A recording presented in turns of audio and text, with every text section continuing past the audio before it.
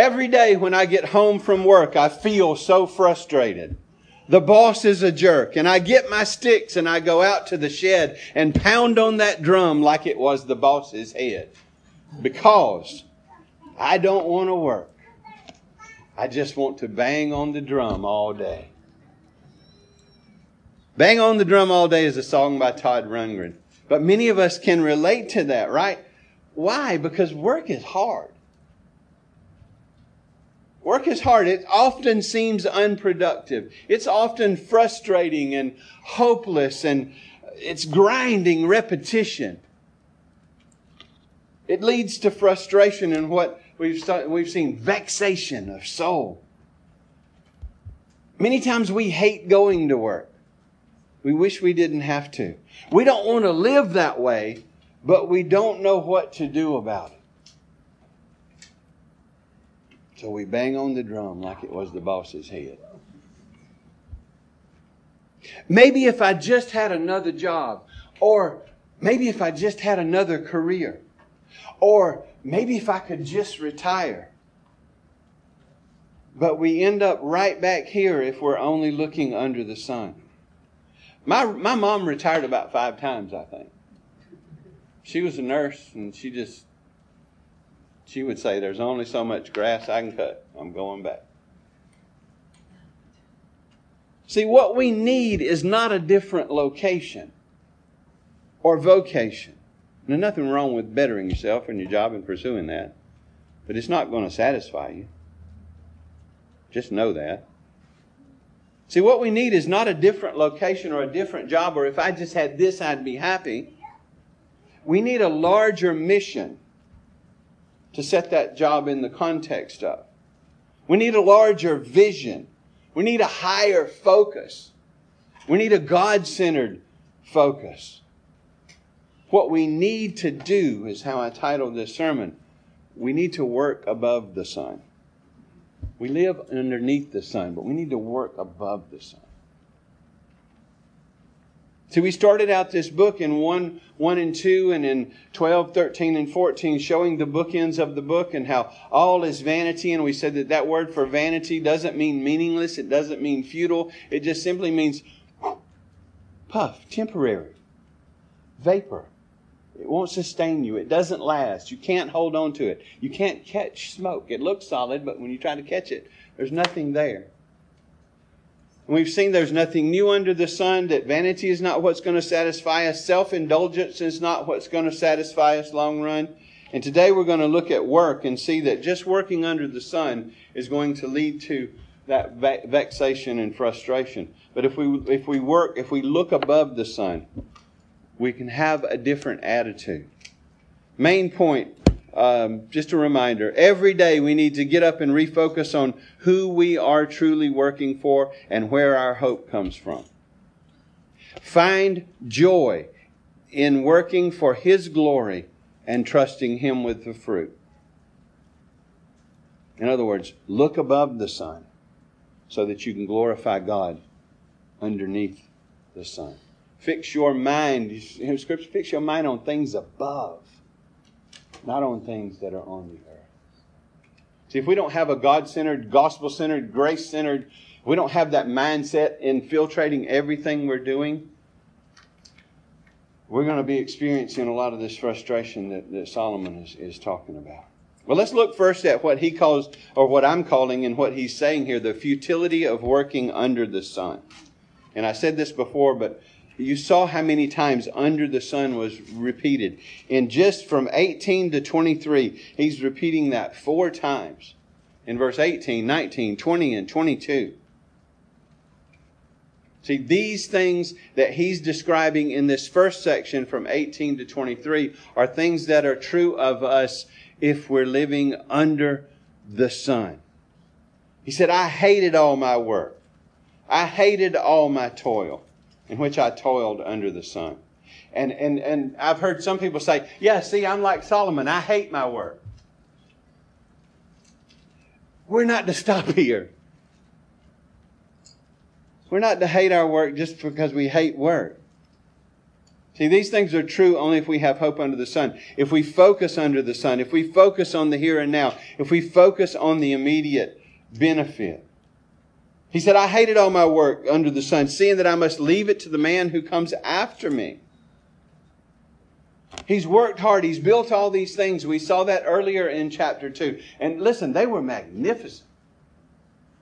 His palace, his homes, the homes he built for others, the city. I mean, remember, silver and gold is like stones in Jerusalem at this time. The temple was glorious and ornate, such that when it was torn down, they built another one. The people cried because it was not nearly as glorious as Solomon's temple. He's done all these things, and he's found some satisfaction in the journey we saw, but when it's complete, ultimately it doesn't satisfy. But he's like, one of the things that frustrates me is that I've spent all this time and toil building all this stuff, and then I'm going to die. And somebody else is going to get it. There'll be another one come along. And he says in verse 19, who knows whether he will be wise or a fool? Well, we can answer that question now, can't we? Rehoboam, his son, was not wise. And some of the judgment from Solomon's forsaking of the Lord and just the lack of wisdom of Rehoboam, that's where the kingdom splits and the trouble starts and all of that. But who knows what we'll get when we're gone? I've toiled and I've built up all of this stuff and I have to leave it to somebody else who hasn't worked for it. He says that yet he will be the master of all I've toiled and used my wisdom under the sun. This is vanity. So I turned and gave up my heart to my despair. I gave my heart to despair over all the toil of my labors under the sun, because sometimes a person who has toiled with wisdom and knowledge and skill must leave everything to be enjoyed by someone who did not toil for it. This is vanity. This is a great evil. See, he intuitively knows this is not right. This is not the way things should be. We shouldn't be dying. Death is part of the curse of sin. It's not just part of the circle of life. I mean, it is. We all die, but there's a reason for that. But Solomon is saying, this is not right. This is not good. This is nothing. None of this is going to last. I'm not going to last, and I'm going to have to leave this to somebody else. This is hard. This is vanity. This is striving after the wind. He says, what has man from all the toil and striving of heart which he toils beneath the sun? For his days are full of sorrow, and his work is vexation, and even in the night his heart doesn't rest. Why is work so hard? Why is it so hard? I mean, whether you're a farmer or a doctor, or there are thorns and thistles in everything because of the curse, because of the fall. Look at Genesis 3. Adam and Eve decided to be their own God, and to deny God the right to rule, and to do what seemed right in their own eyes, which was following Satan. Oddly enough, rebellion against God is always following the evil one. And they fell into sin and took their posterity into sin with them. In Genesis 3:17 and 18 it says, and to Adam he said, God to Adam, because you have listened to the voice of your wife and have eaten of the tree of which I commanded you, you shall not eat of it. Cursed is the ground because of you. In pain you shall eat of it all the days of your life. Thorns and thistles it shall bring forth for you, and you shall eat the plants of the field. He was a gardener. That was his job, right? To take care of the garden. God says it's going to be really hard now. Clarification. Having to work is not the part of the curse. Work is not a curse. Work is not a result of the fall. Adam had a lot of work to do before the fall. He was to tend and cultivate and expand and protect the garden and God's worship, and on a lot of things we could talk about. It was hard work, but it was joyful work because he was satisfied in God. He was satisfied to be a gardener. He didn't need a higher title to be satisfied before the fall. Show you how we misidentify in America or in the world as Christians, what is one of the first things people ask you when you meet them? What do you do? Not who are you? Do you have a family? What do you do? And see, we go in our hearts, and sometimes out of my mouth, we will say things like, I'm a lawyer, I'm a doctor, there's nothing wrong with that, that's what you do, but don't let that be your primary identifier. I'm a Christian, I'm a follower of Christ, and He has blessed me to whatever your job is. See, work is a blessing. Work is part of the original order of things, that we need to work and to work hard. We just need to do it above the sun and not under it. So the curse, the frustrating nature of work, the hardness of work is what reminds us of the fall and of sin and of our need for the new heavens and the new earth which is coming, and of the gospel where Christ has died for our sins to take care. He wore the thorns, remember? He took the crown. Why was it a crown of thorns? That's picturing that He took that curse upon Himself and died for our sins. See, the frustrating nature of work is part of the curse. And no matter what you do, it will be hard, painful, sometimes boring, seemingly unproductive, maddeningly repetitive, because there are thorns and thistles in everybody's garden. Whatever your garden is. Marine Corps garden or outside. Doctor, plumber, president. Well, there's a lot of thorns in that one, isn't there? I wouldn't want that job.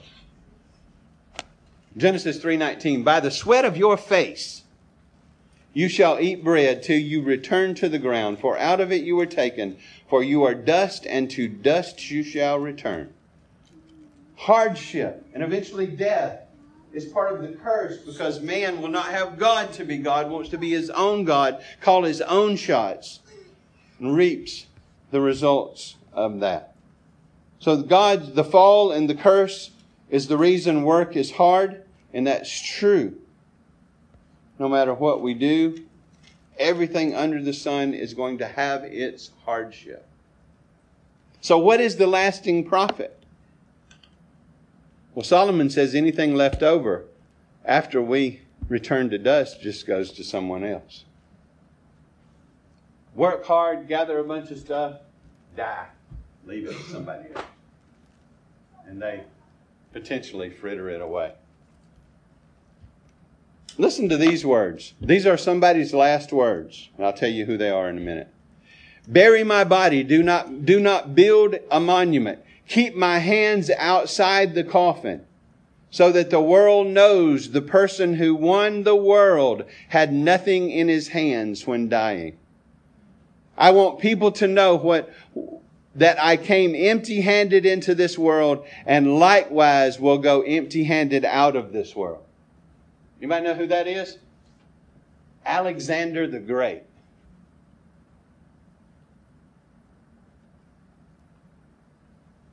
Alexander the Great. The Word of God says, 1 Timothy 6:7, for we brought nothing into this world, and we cannot take anything out of this world. Solomon was vexed because he had attained and built a lot of stuff that would be left to others, and his foolish son would be the end of it. What happened to all that Solomon built? Where's the temple? Where's his house? Where's that kingdom? That united kingdom where silver and gold were as common as stones. Frittered away by others. Dr. Shaw had a quote in the book. He says, in many cases, according to one study, in many cases, the wealth accumulated by one person is often gone by the third generation. You know why? I don't know why I keep doing that with that. It's not on. It's just a puff. It doesn't last.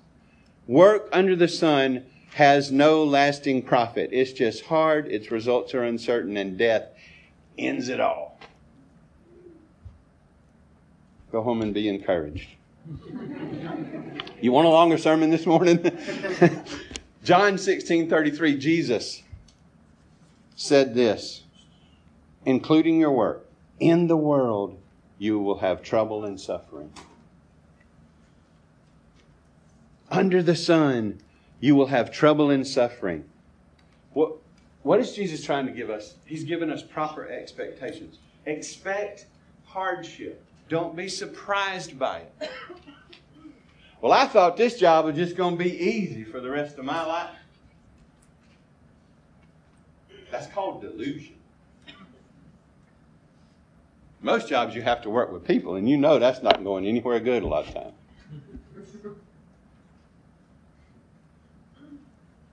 Jesus is honest with us. He wants us to have proper expectations. He tells us we're going to have trouble and suffering. And Solomon is saying, under the sun, that's what I've found. Emptiness, trouble, suffering, vanity. It shouldn't be like this, but it is. And I work hard and I gain all these things and poof, they're gone. Leave them to somebody else. They fritter them away.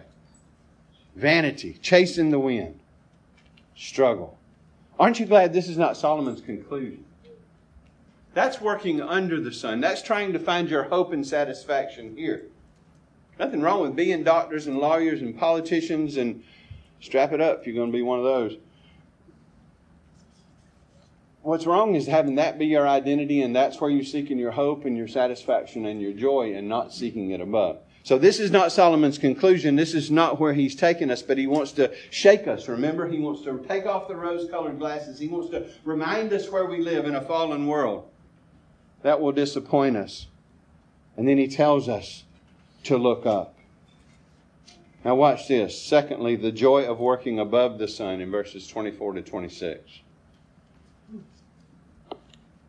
The good life. How do you define the good life? Look at what the richest man who probably ever lived said the good life was. There is nothing better for a person.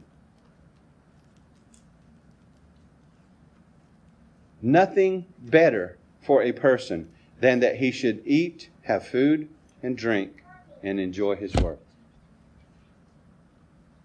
There is nothing better than working above the sun. Eat and drink, having food and clothing, with these will be content, Paul says. Content, happy, satisfied in God because of His grace. Nothing better here. Eat, drink, and find enjoyment in your work or your toil. Toil captures it better, doesn't it? Because it sounds harder. But okay, so Solomon, there's nothing better than this. Now, how do we do that?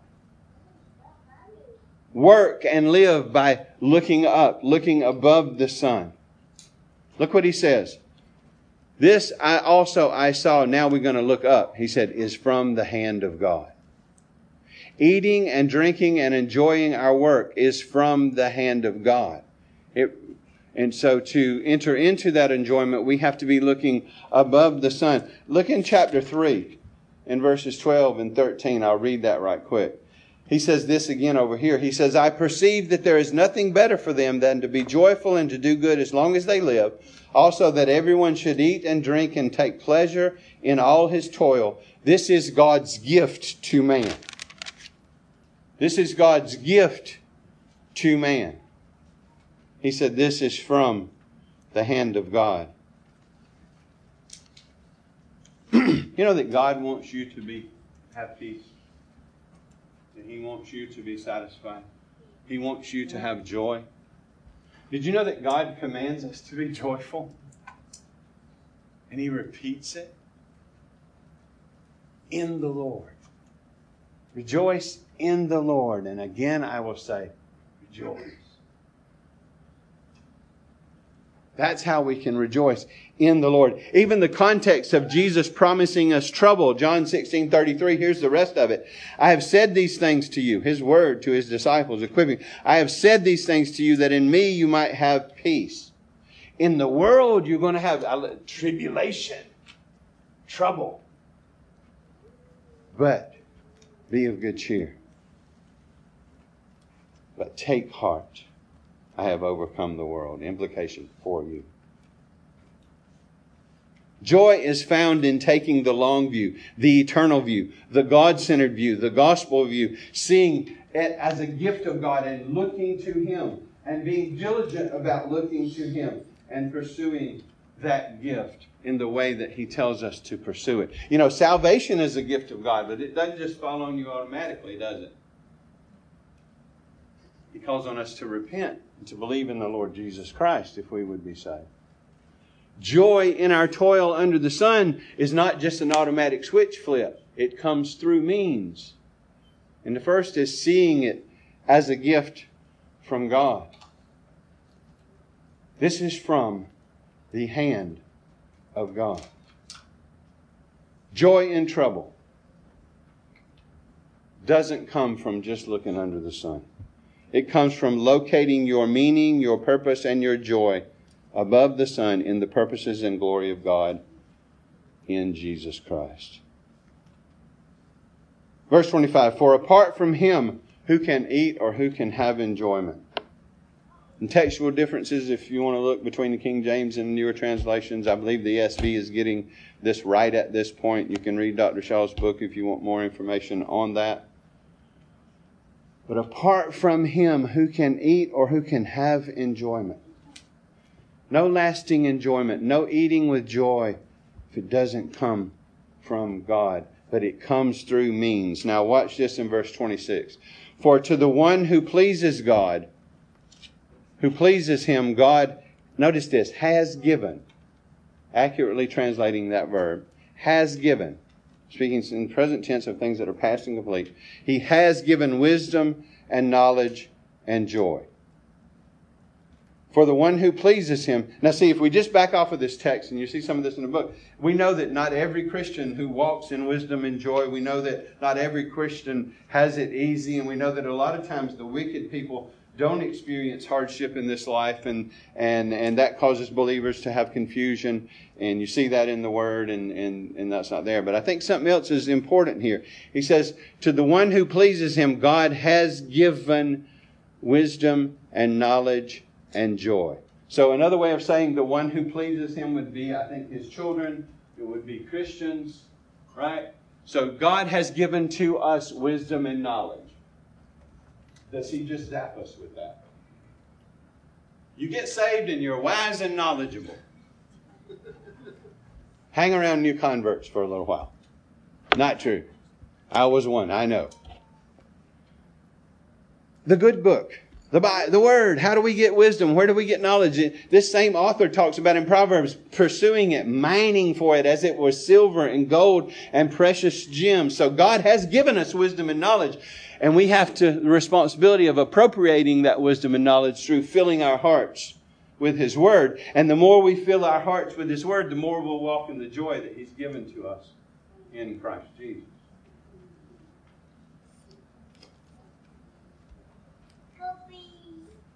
Amen.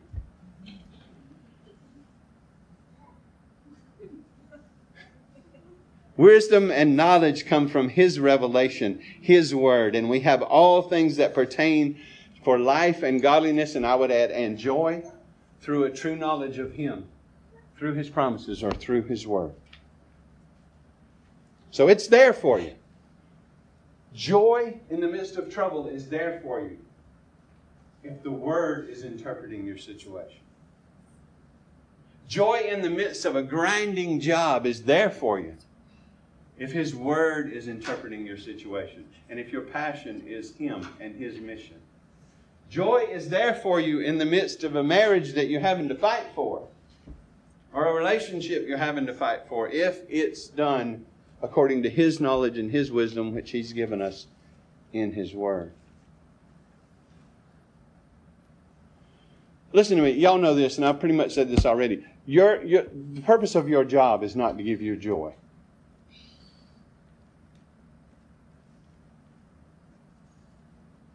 The purpose of your job is not to give you joy. The purpose of your job, like anything else God brings into your life, is to make you more like Jesus, as you rightly interpret it according to His Word and apply His principles. The purpose of your job is not to be your identity. It's just another tool for your sanctification and growth in grace, for you to be on mission and have the opportunity. Listen, one of the ways you can see your job as a Christian is on the mission field is that you as a Christian are going to come into contact with people that we never will. None of the rest of us ever will. And you are God's mission agent in that sphere of influence to take the knowledge of God, the glory of God in Jesus Christ, the gospel, to those who don't know Him. See, the purpose of your life is mission. The purpose of your job is mission. And what God is doing through it is making you more like Christ. He tells you it's going to be hard up front, but look above the sun so that you can see meaning and purpose in it and have joy even when it's hard. See, when we're being filled with God's wisdom, we're on good footing for joy instead of grumbling. Listen, we all have to confess grumbling, I think. But grumbling reveals unbelief. That's where grumbling comes from. Complaining, grumbling. See how God treated Israel when they were grumbling and complaining against Him in the Old Testament. It reveals unbelief. Are you living in His wisdom and the knowledge of Him, thinking His thoughts after Him, applying His word to your life and your work and your struggle? If so, you know, in this world you will have tribulation, but be of good cheer. I've overcome it for you. So, how does your job reveal the state of your heart? Your occupation, whatever you do. How does your life reveal the state of your heart? Every time I grumble, I need to press into that and see where I'm not believing God. Well, they just frustrated me. Did you know other people don't have the power to control you like that? They just touched an idol or a hot button in your life. And believe me, kids can touch stuff. And they know where they're at, and they'll touch them on purpose. They're not trying to be mean. They're just being kids. And then, kids, don't be surprised if your parents touch your hot button. Discipline. But listen, if the Word is interpreting our life, watch this. This doesn't make sense any other way. I'll give you a couple of verses. Romans 5, 3 and 4. It says, not only this, standing in grace, but not only this, we rejoice in our sufferings. What's the next word? Knowing. How do we know that suffering produces endurance and on down the line we go? Because He's told us in His Word. The better we know His Word, the more we're going to rejoice instead of grumble when suffering comes along. That seems crazy, doesn't it? I just broke my toe walking by that crazy... There we go again. No, hallelujah. God's going to use my broke toe to make me more like Jesus. He's going to provide everything I need to straighten it back out. You might want to watch where you're walking. That might be part of the lesson. We rejoice in our sufferings because we know. We know God. We know His Word. We know what He's up to. James 1, 2, and 3. See, it wasn't just Paul bumped his head. James says, count it all joy, my brethren, when you meet trials of various kinds. Now, if you just stop there and don't read verse 3, that sounds crazy. Doesn't it? But verse 3 says, for you, now look, there it comes knowing again. For you know, or knowing that the testing of your faith produces steadfastness. Trials come into our lives to test our faith, to see if it's real, to see how much we're trusting God, to see where we're not trusting God. And just don't get so frustrated. I can't believe I did that. Well, I can and God can. And you can. Really, your wife can. Your children can. Just be instructed by it. Being frustrated by it. You got a job that you want to bang on his head like a drum. A boss. Lost in sin, needs Christ as a Savior. God's going to use all that to make you more like Jesus. But see, but the more we know His Word, not just know His Word, the more we're going to count it all joy and rejoice in our sufferings. Jesus told us, trouble's coming, but look up, I've overcome for you. How did He overcome? He came God and He took on human nature. He was born and bedded in a feed trough. He humiliated Himself all through life, being born under His own law, fulfilling it, keeping it. He never sinned in thought, word, or deed. He deserved only blessing, but He died to pay the penalty for our sins. He went to the cross as the Lamb of God pictured all throughout the Old Testament, so that the punishment due us went on Him.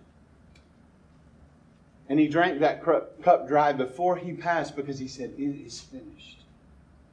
And He went through the grave. He was under the power of death for the time, but He was raised from the grave the third day, victorious over death, hell, sin, and the trouble that you walk through every day of your life. He's cashing it in to make you more like Jesus. Christ died for our sins according to the Scriptures. He was buried and He was raised the third day. And He offers salvation to you through faith. He calls you to repent, to turn and trust in Him and in Him alone. It's a free gift because He has bought it for you. And He applies it to you every day. And every trial He brings into your life, and I did say bring on purpose. Nothing slipping past God. He's not like, whoo, oh my, I didn't see that coming. Oh, black preacher said, did it ever occur to you that nothing ever occurs to God? That's true. He didn't learn anything. He sees all things coming. He brings trials into our lives. And He uses them to grow us.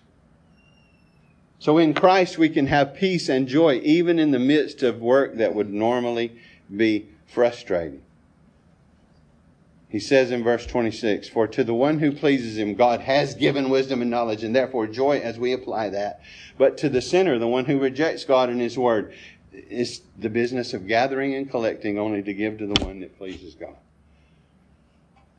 Ultimately, everything will go to the one that pleases God. Why? Who inherits the earth? The meek. Who are the meek? God's children. Disciples. Followers of Christ. Under the sun there is no joy for you. But above the sun there's plenteous and growing joy. So that you don't have to say of your life, that last little section there, this is also vanity and striving after the wind. It is if you don't look to God. There's no meaning in life without God. There's no morality. There's no purpose.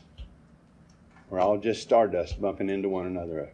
No one can say anybody's wrong if there isn't a God, but there is. There isn't above the sun, and He's proved it by sending His Son and raising Him from the dead. Just a few points of application, and we're done. I want you to listen to me. Stop expecting or hoping that everything will be easy.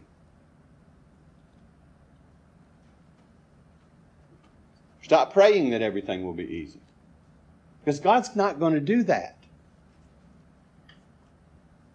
In this world you will have trouble. Unless you ask me not to give you trouble. That's not part of that verse. Stop expecting everything to be easy. Well, listen, where did you get the idea that life or work should be easy? Please don't raise your kids to think life is supposed to be easy.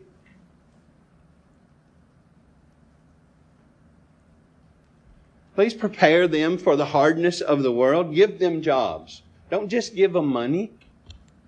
Kids are looking at me like, shut up. Your parents should make you earn every dime you get. Because you know how life's going to treat you? You're going to earn every dime you get. And some of it you're going to lose. You don't have to know how to deal with that. You live in a fallen world. Expect life and work to be hard. Believe God's Word. Listen, and one thing to take away from this sermon, listen to yourself when at all times. Speak truth to yourself. Bless the Lord, O my soul. But listen when you grumble. And don't blame your grumbling on somebody else, because it's not their fault. I don't care if you're married to the devil's daughter or son. Your grumbling is not their fault. That's coming out of your heart. So whenever you hear yourself grumbling, you drive a car. Some of you drive a car, or kids, you ride in a car. When the red light comes on, check engine light comes on the dash, that's not an encouragement. That's an indication of trouble. So when you hear grumbling come out of your mouth, see that as a check heart light on the dashboard of your soul. Your eternal perspective converter has failed. You're looking somewhere other than God for your peace, hope, satisfaction, and joy. Somebody has touched one of your idols and you're barking at them. Or you're grumbling. See it as a heart problem. Grumbling is a heart problem. Our hearts are clogged with unbelief somewhere when we're grumbling. Stop expecting everything to be easy. Now, here's the second one, just as important. Start expecting everything to be productive. God's not wasting time. He's not wasting trials. He's not wasting hardship. If you are His child. Now, if you're not His child, all you have is under the sun, and this is as good as it's going to ever get, and it's going to get a whole lot worse after this life. You're going to have to answer for your sins before God by yourself without Jesus as your advocate. But if you're a child of God, start expecting everything to be productive. Romans 8:28, we love to quote it, but will we believe it? God works all things together. What is all things? What does that mean? Everything. God works everything together for the good of everybody. That's not what that says. God works all things together for the good of them that love the Lord, those who are called according to His purpose. God works everything together for good. Not for comfort, but for good. What? And He goes on to explain it. To make you like Jesus. To conform you into the image of Christ. I'm just going to read this, but I'm going to read it to encourage you to memorize it or to work on it, to think about it, or write it on a card or something. But Heidelberg Catechism, question 1, summarizes the whole catechism in one question, and it's one of the most glorious statements of gospel truth condensed into a paragraph that I know of. If you're not familiar with Heidelberg, you should be. And if you're not familiar with question 1, you should be. Now watch this. I'm promise you, I'm not going to preach it. I'm just going to read it. We got to move on. We got stuff to do. What is your only comfort in life and death? Answer, that I am not my own, but belong with body and soul, both in life and in death, to my faithful Savior, Jesus Christ. He has fully paid for all my sins with His precious blood, and has set me free from all the power of the devil. He also preserves me in such a way that without the will of my Heavenly Father, not a hair can fall from my head. Indeed, all things must work together for my salvation. You're coming to Christ and you're growing up in Him. Therefore, by His Holy Spirit, He assures me of eternal life through the Word and makes me heartily willing and ready from now on to live for Him. That's how, believing that is how we live above the sun and how we work above the sun. So thirdly, focus on living for God's glory because you are a child of God, because Christ died for you, because the gospel is true, proved by His resurrection. Growingly know and rest in Him through His Word. Trust Him with the future and dig hard for Christ's likeness now, for growth in grace. It comes through the Word. Dig hard in the Word. Invest this life in eternity. Work for Him. Live for Him. Work above the sun. Colossians 3:23 and 24, ending with this. Whatever you do, work heartily as for the Lord and not for men. See, look higher than your boss, your commander, whatever. Whatever you do, work heartily as for the Lord and not for men, knowing that from the Lord you will receive the inheritance as your reward. You're a co-heir with Christ. If you know Jesus, you inherit everything He has inherited. You are serving the Lord Christ. When we are serving the Lord Christ, we are working above the sun. And we are able then to work under the sun, growingly in a way that glorifies Him and promotes our joy. And that takes the control that frustration and trials have over us and breaks those chains. So that we're set free to love and live for Him. So replace your desire to bang on the drum all day with a strong devotion to work and live with open hands, knowing that the only thing you can take with you is what you place into the hands of God. Trust and rest in Him. I'm not going to finish it today. To live. Hey! Yes! Let's pray.